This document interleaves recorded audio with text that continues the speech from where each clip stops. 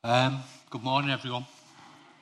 Just before I start, in the prayer meeting earlier, the Lord gave me a picture of a grizzly bear, and he was on a chain attached to a pole or a tree, and he was pacing up and down in like the arc that the chain had created as far as he could. And then the chain was gone, but he still did the pacing because of the habit. So I moved that into my other pocket now. And he still did the same route because of habit. And the Lord would say to you today, the chain's gone. You are free. Walk out of the habit. Okay? And I got another picture of a yacht, and it was sat in the middle of an ocean, and there was no wind, and the sea was completely flat. And the person on the yacht had the sails up, had the sails down, and was crying out to God and going, send some wind. And God was going, there's a big red start button there for the engine. Press it. Okay, so that speaks to you. Great. So, good morning. This morning we're continuing with our series on the ways of Jesus. And if you're after the title, if you're taking notes, interaction, reaction. Okay, so let's just pray. Father, we thank you for this opportunity to listen to your words of truth. I ask that you would use me today to speak those words of truth, and that you will give us all spiritual ears to hear and eyes to see. Amen. Okay, so why are you here this morning? What's your motivation for getting out of bed? Was it to meet with friends, have a catch-up, a cuppa and a chat? To sing some nice songs with good tunes and pleasant, inspiring, motivational words? To hear a sermon that motivates and inspires you? We can hope. To confess your sins and feel a bit better about your failings in the last week? To look at others and tell God, at least I'm not as bad as them? To have a moan and a complain about the elders and what they should do and how this church needs to be better? Have you come to complete a task like drawing water from a well? Have you come to see or be seen? Or have you come to get a limp this morning?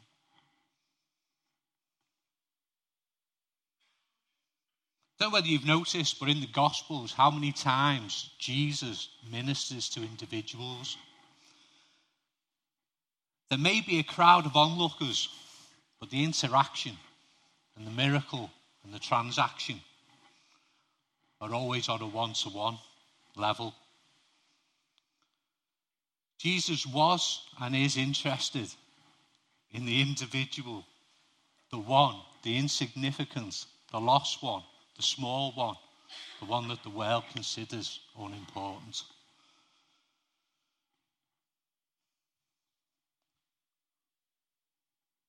Okay, so we can just turn to John chapter 4, verses 3 to 30. Okay.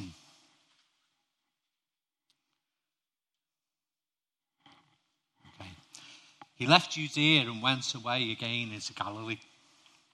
And he had to pass through Samaria, and he came to the city of Samaria called, however you pronounce that, Shinar, near the parcel of ground that Jacob gave to his son Joseph. And Jacob's well was there. So Jesus, being wearied from his journey, was sitting thus by the well, and it was about the 6th hour. Okay? So quickly take note that Jesus was weary. Isn't it nice that Jesus knows what it's like to feel weary? That blesses me, that, because I feel weary at times. And the 6th hour, well, that depends on what clock you're using at the time. Because a Hebrew clock, they would have divided the daylight into 12 hours from sunrise to sunset. Or could have been using a Roman clock, which is what we'd use, or similar. Okay.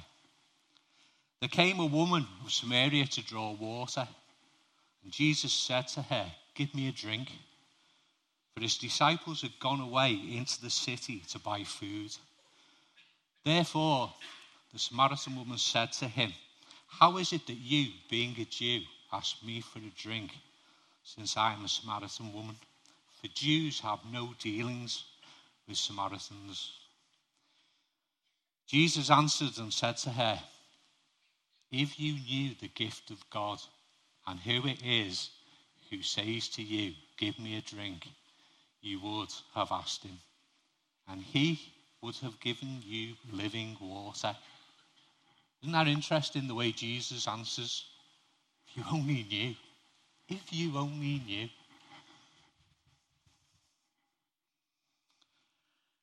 Okay. And she said to him, "Sir, you have nothing to draw water with, and the well is deep. Where then do you get that living water? You are not greater than our father Jacob." I always think there should be little brackets there, and there should be a, "Oh, yes, I am." "Oh, yes, I am." Okay. "Are you greater than our father Jacob? Are you? Are you who gave us this well and drank of it himself and his sons and his cattle?" And Jesus answered and said to her, "Everyone who drinks of this water will thirst again. But whoever drinks of the water that I will give him shall never thirst. But the water that I will give him will become in him a well of water springing up to eternal life." How confused would you be at this stage of the conversation? This man's talking in complete riddles. "I just want to get me water and go home." Well, anyway. And the woman said to him, "Sir, give me this water, so I will not be thirsty, nor come all the way here to draw." He said to her, "Go call your husband and come here." The woman answered and said, "I have no husband." And Jesus said to her, You have correctly said, 'I have no husband.' For you have had 5 husbands, and the one whom you now have is not your husband. This you have said truly." Okay. The woman said to him, "Sir, I perceive that you are a prophet. Our fathers worshipped in this mountain, and you people say that Jerusalem is the place where men ought to worship." And Jesus said to her, "Woman, believe me, an hour is coming when neither in this mountain nor in Jerusalem will you worship the Father. You worship what you do not know. We worship what we know, for salvation is from the Jews. But an hour is coming, and now is, when the true worshippers will worship the Father in spirit and in truth. For such people the Father seeks to be worshippers. God is spirit, and those who worship him must worship in spirit and truth." The woman said to him, "I know that the Messiah is coming, he who is called Christ. When that one comes, he will declare all things to us." And Jesus said to her, I who speak to you am he." Never phrases anything easy, does he? At this point, the disciples came, and they were amazed that he had been speaking with a woman. Yet no one said, "What do you seek?" or "Why do you speak with her?" So the woman left her water pot and went into the city and said to the men, "Come, see a man who has told me all things that I have done. This is not the Christ, is it?" They went out of the city and they were coming to him. So just skip to John 4:42.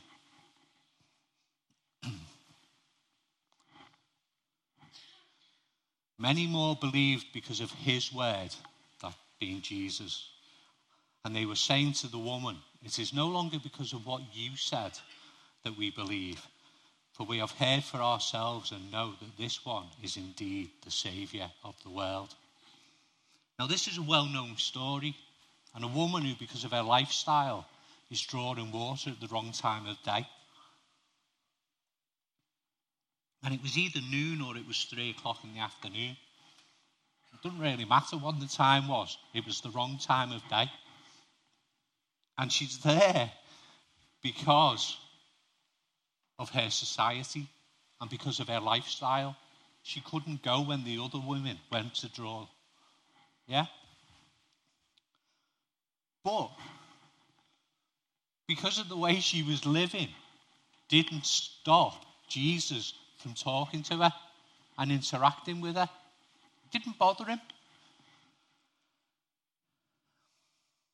But the conversation that she has with Jesus transforms her. It transforms not only her thinking, her attitude, but also her social standing in the community. She was there drawing water because nobody wanted to be with her. And yet she goes back into the town and tells everybody. There's a transformation from being on her own to being with everybody and being the proclaimer of good news.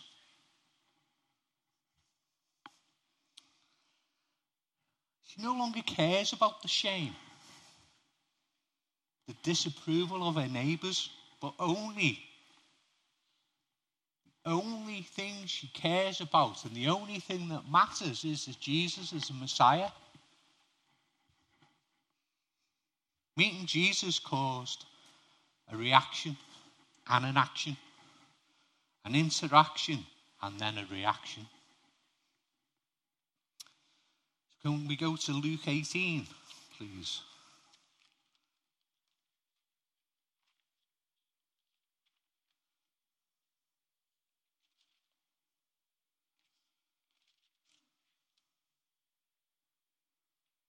And verse 35 and 43. Okay.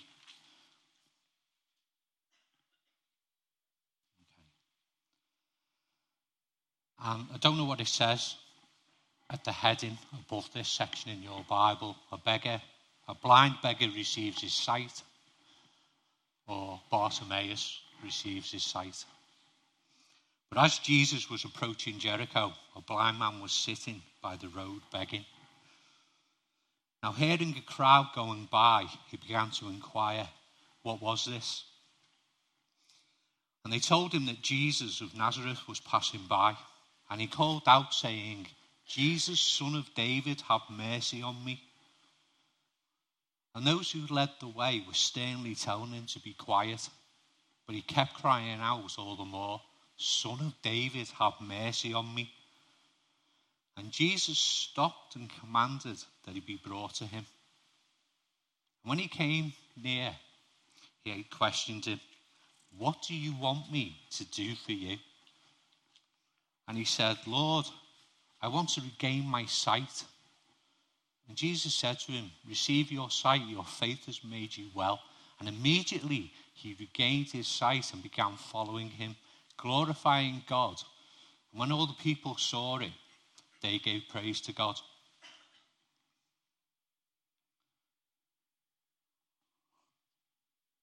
I don't know what strikes you about that story, if anything.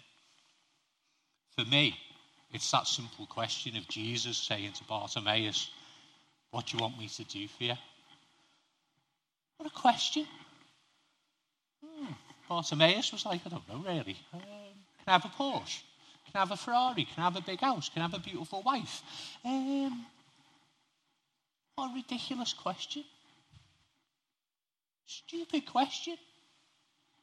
What do you want? Oh, can I have a lottery ticket for a week Friday? Well, an utter ridiculous question. What do you want?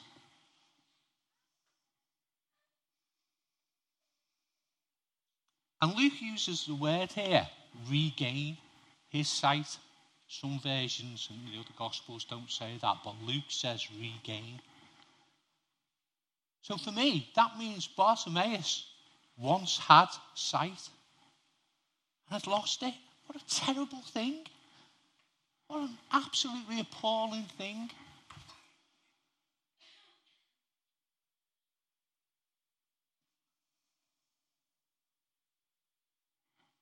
And you notice that Jesus was walking past. And that's not the first time Jesus had gone to Jericho. It can't have been. And he walks past. And he's not going to stop. And he's not going to interact with him. He's walking past, he's gone. It's another blind beggar, 2 a penny. I'll just keep going. I'm busy, I've got things to do. Looking at his sundial on his wrist. Bartimaeus has to stop him. And Bartimaeus has to call out. And Bartimaeus has to go, hold on a second here. Whoa. Don't go past me. Don't go past me. Stop. Sort me out. Give it me back.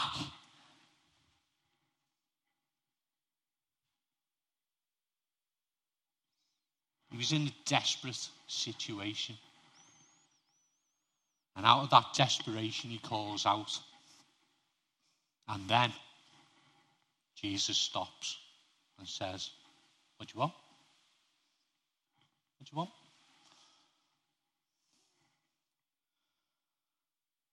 But that interaction with Jesus, he receives his sight again. And it says he praises God. And the very fact that we know who this blind beggar is, and we know his name, sort of indicates that Bartimaeus was there after the crucifixion. He was there. He was a disciple. He was a follower of Jesus after this event.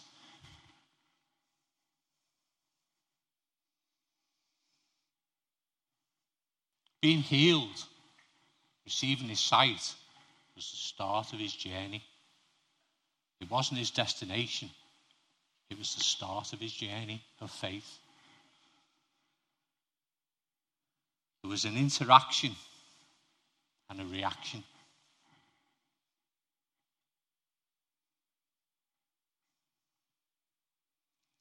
This water up here doesn't quench your thirst, Jim, does it? Have you noticed that?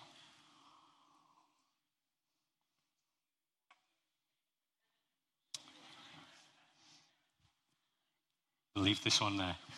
That's a talk for another day, you know. Okay, let's move on. So I don't know about your Bible heroes, but let's face it, in this book are some very interesting stories and very strange stories and very weird stories. And there's characters in this Bible who you go, what are you thinking of, God? Why are you putting him in there? And not only why are you putting him in there, but why are you actually making him somebody of such importance? And for me, Jacob is one of those people. Jacob couldn't lie straight in bed. Jacob couldn't tell the truth if his life depended on it, if he thought there was a bit of a financial gain in it or something for him in it. And yet, he goes on to be one of the great people of faith, one of the founding fathers. Quite amazing.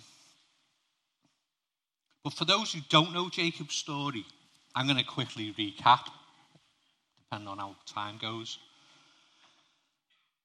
So, Abraham has a son, Isaac. Isaac marries Rebekah. They have trouble conceiving. Isaac prays and Rebekah gets pregnant with twins. Be careful what you pray for. And from the word go, the babies jostled each other in the womb. And it was that bad that Rebekah inquires of God and says, why are these like this? Why are they fighting, jostling all the time within me? And the Lord says to her in Genesis 25:23, 2 nations are in your womb, and 2 peoples will be separated from your body. And one people shall be stronger than the other, and the older shall serve the younger. So she had a reason. She didn't have a solution. It didn't put an end to the squabbling in the womb. And when the babies were born, Esau was the first to come out, and he's hairy all over. He's like a baby goat. It says, the Bible phrases it a bit more eloquently than that. It's like he has a garment on. Imagine that. Imagine giving birth. And it's covered in hair. Not a little tuft of hair on its head, but completely covered. The baby's covered in hair. You'd be like, oh, flipping heck, what's that? Maybe the mother wouldn't, but the father would. Okay. And as Esau's being born, the other baby, Jacob, is born with his hand grasping his brother's heel. It's like something out of an alien film, this, isn't it? It's like science fiction. It's like, ugh, gives me the creeps. But that's the start of their relationship. It's all looking good for a nice, peaceful family life, this, isn't it? Don't you think? This is going to work out well. They've been fighting from day one in the womb. One of them gets bored and the other one's got hold of his heel. Oh, this is going to go well. And in some cultures, the name Jacob means deceiver. And that was his character. He learned early on that was the way to get what he wanted in life. And it says that Isaac loved Esau because he was a hunter, because he was a real man. And Rebekah loved Jacob because he was a bit of a mummy's boy. He used to stay around the tents. Chalk and cheese in character already. Okay.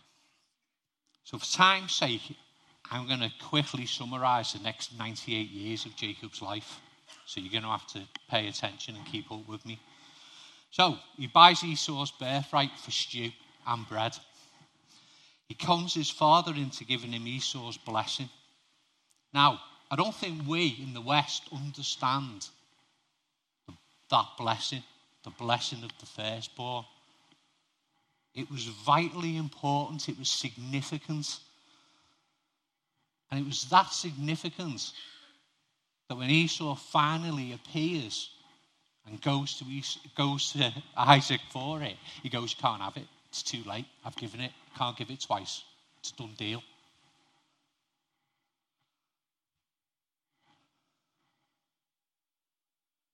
Esau's furious. He's going to kill Jacob. And Jacob runs away before he can be killed. And he works for his uncle looking after sheep.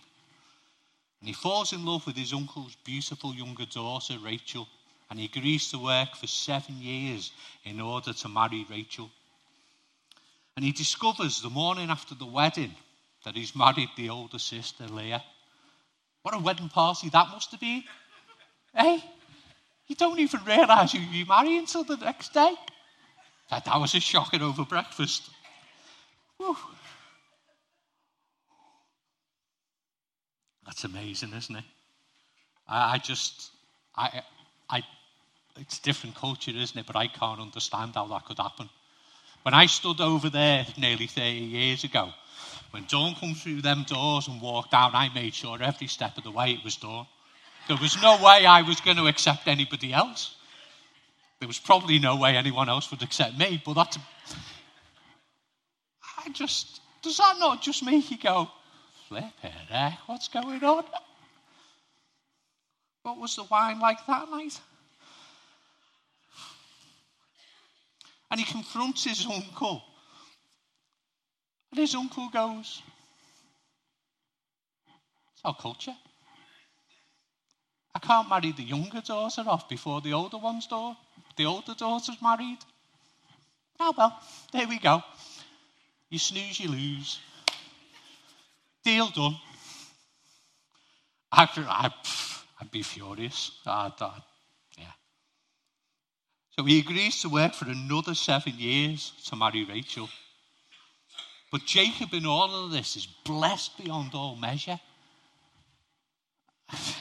And this is the bit that gets me with these Bible stories and some of the characters, because I'm like, God, why is he blessed beyond all measure? Why? Why? He can't lie straight in bed. He can't tell the truth to save his life. He's a devious soul. Yeah, but it's God's plan and purpose that he's working out. So he agrees to leave his uncle because the flocks can't survive grazing together. That's how much he was blessed. And then after 98 years, Jacob is about to come face to face with his brother. 98 years of deception, 98 years of worry and fear are about to come home to roost. And Jacob's terrified. He's got a conscience at least. He's terrified. He's thinking, 98 years, he's going to kill me still. Can you imagine living for 98 years with the idea that someone's got it in for you, that someone's going to kill you, with all that shame and worry of I did him wrong, and now he's coming to repay me? Well, this isn't going to end well.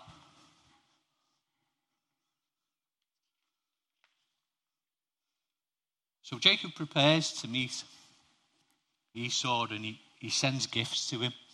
But he's quite clever. He sends gifts to him a bit at a time. Doesn't bombard him with loads of stuff. He says to his servants, right, you go first with that. Let's wait a bit. You go next. So all day, Esau's getting gifts off his brother. And he's thinking, that's a pretty nice gift. Okay. Oh, there's more gifts. It's like a never-ending Christmas day. Woohoo! I'm liking this. And Jacob sends his wife and his children and his servants and his flock across a brook to a place of safety. So it's the night before the brothers are about to meet. I can't believe EastEnders and Coronation Street haven't used this script. It's a good storyline, this. It's the night before, and Jacob's alone.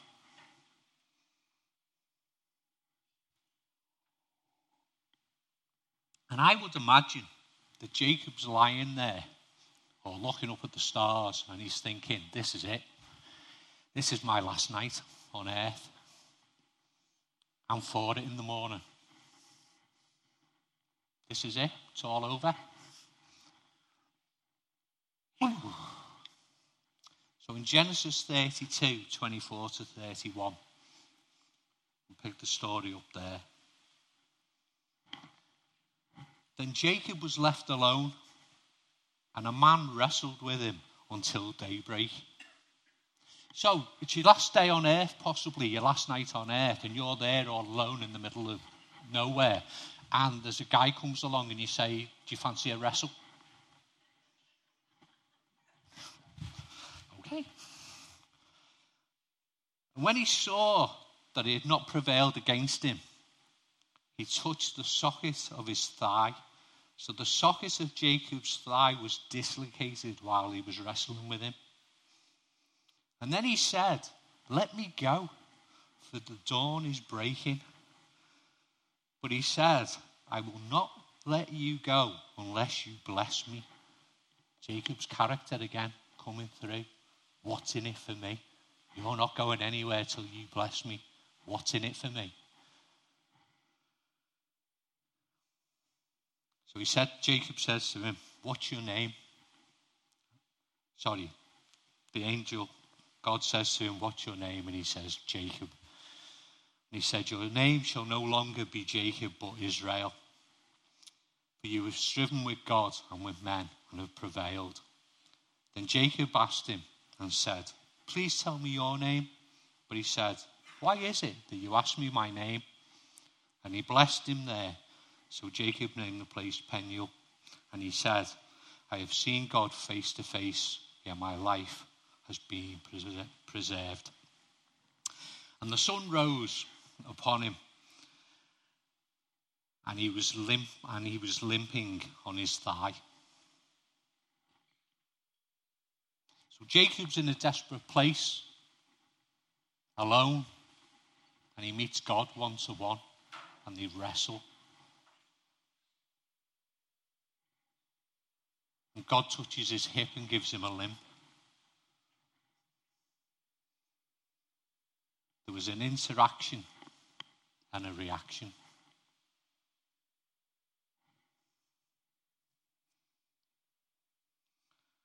Luke chapter 9, verse 18. We could.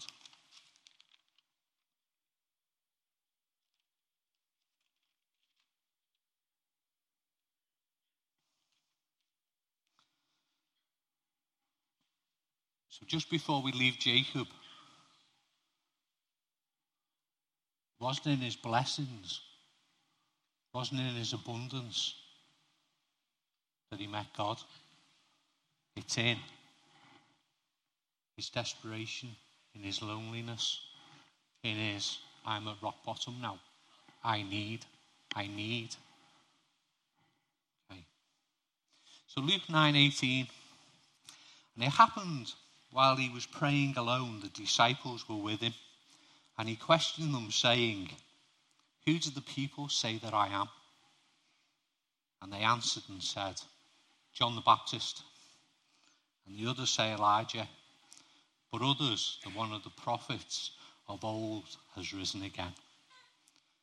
And he said to them, but who do you say that I am?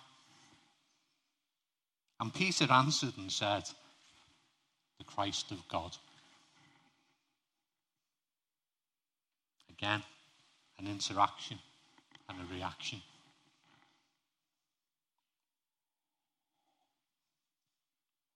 But who do you say that I am?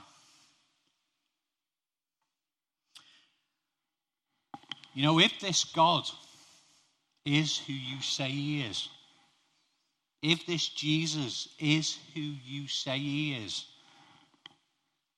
then every atom, every cell, every thought, every motivation, every action, every word must be influenced and affected by him.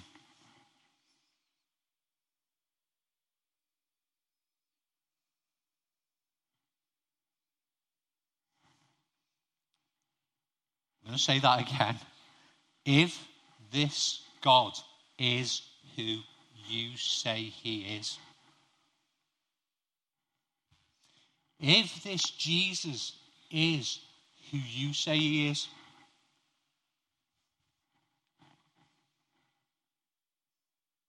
then why are you the same today as yesterday, as last year, as 10 years ago? If this Jesus is who you say he is.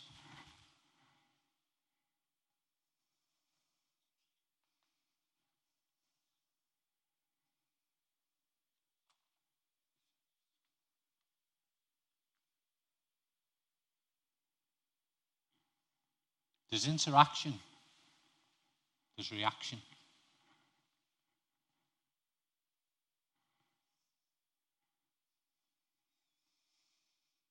Let's pray.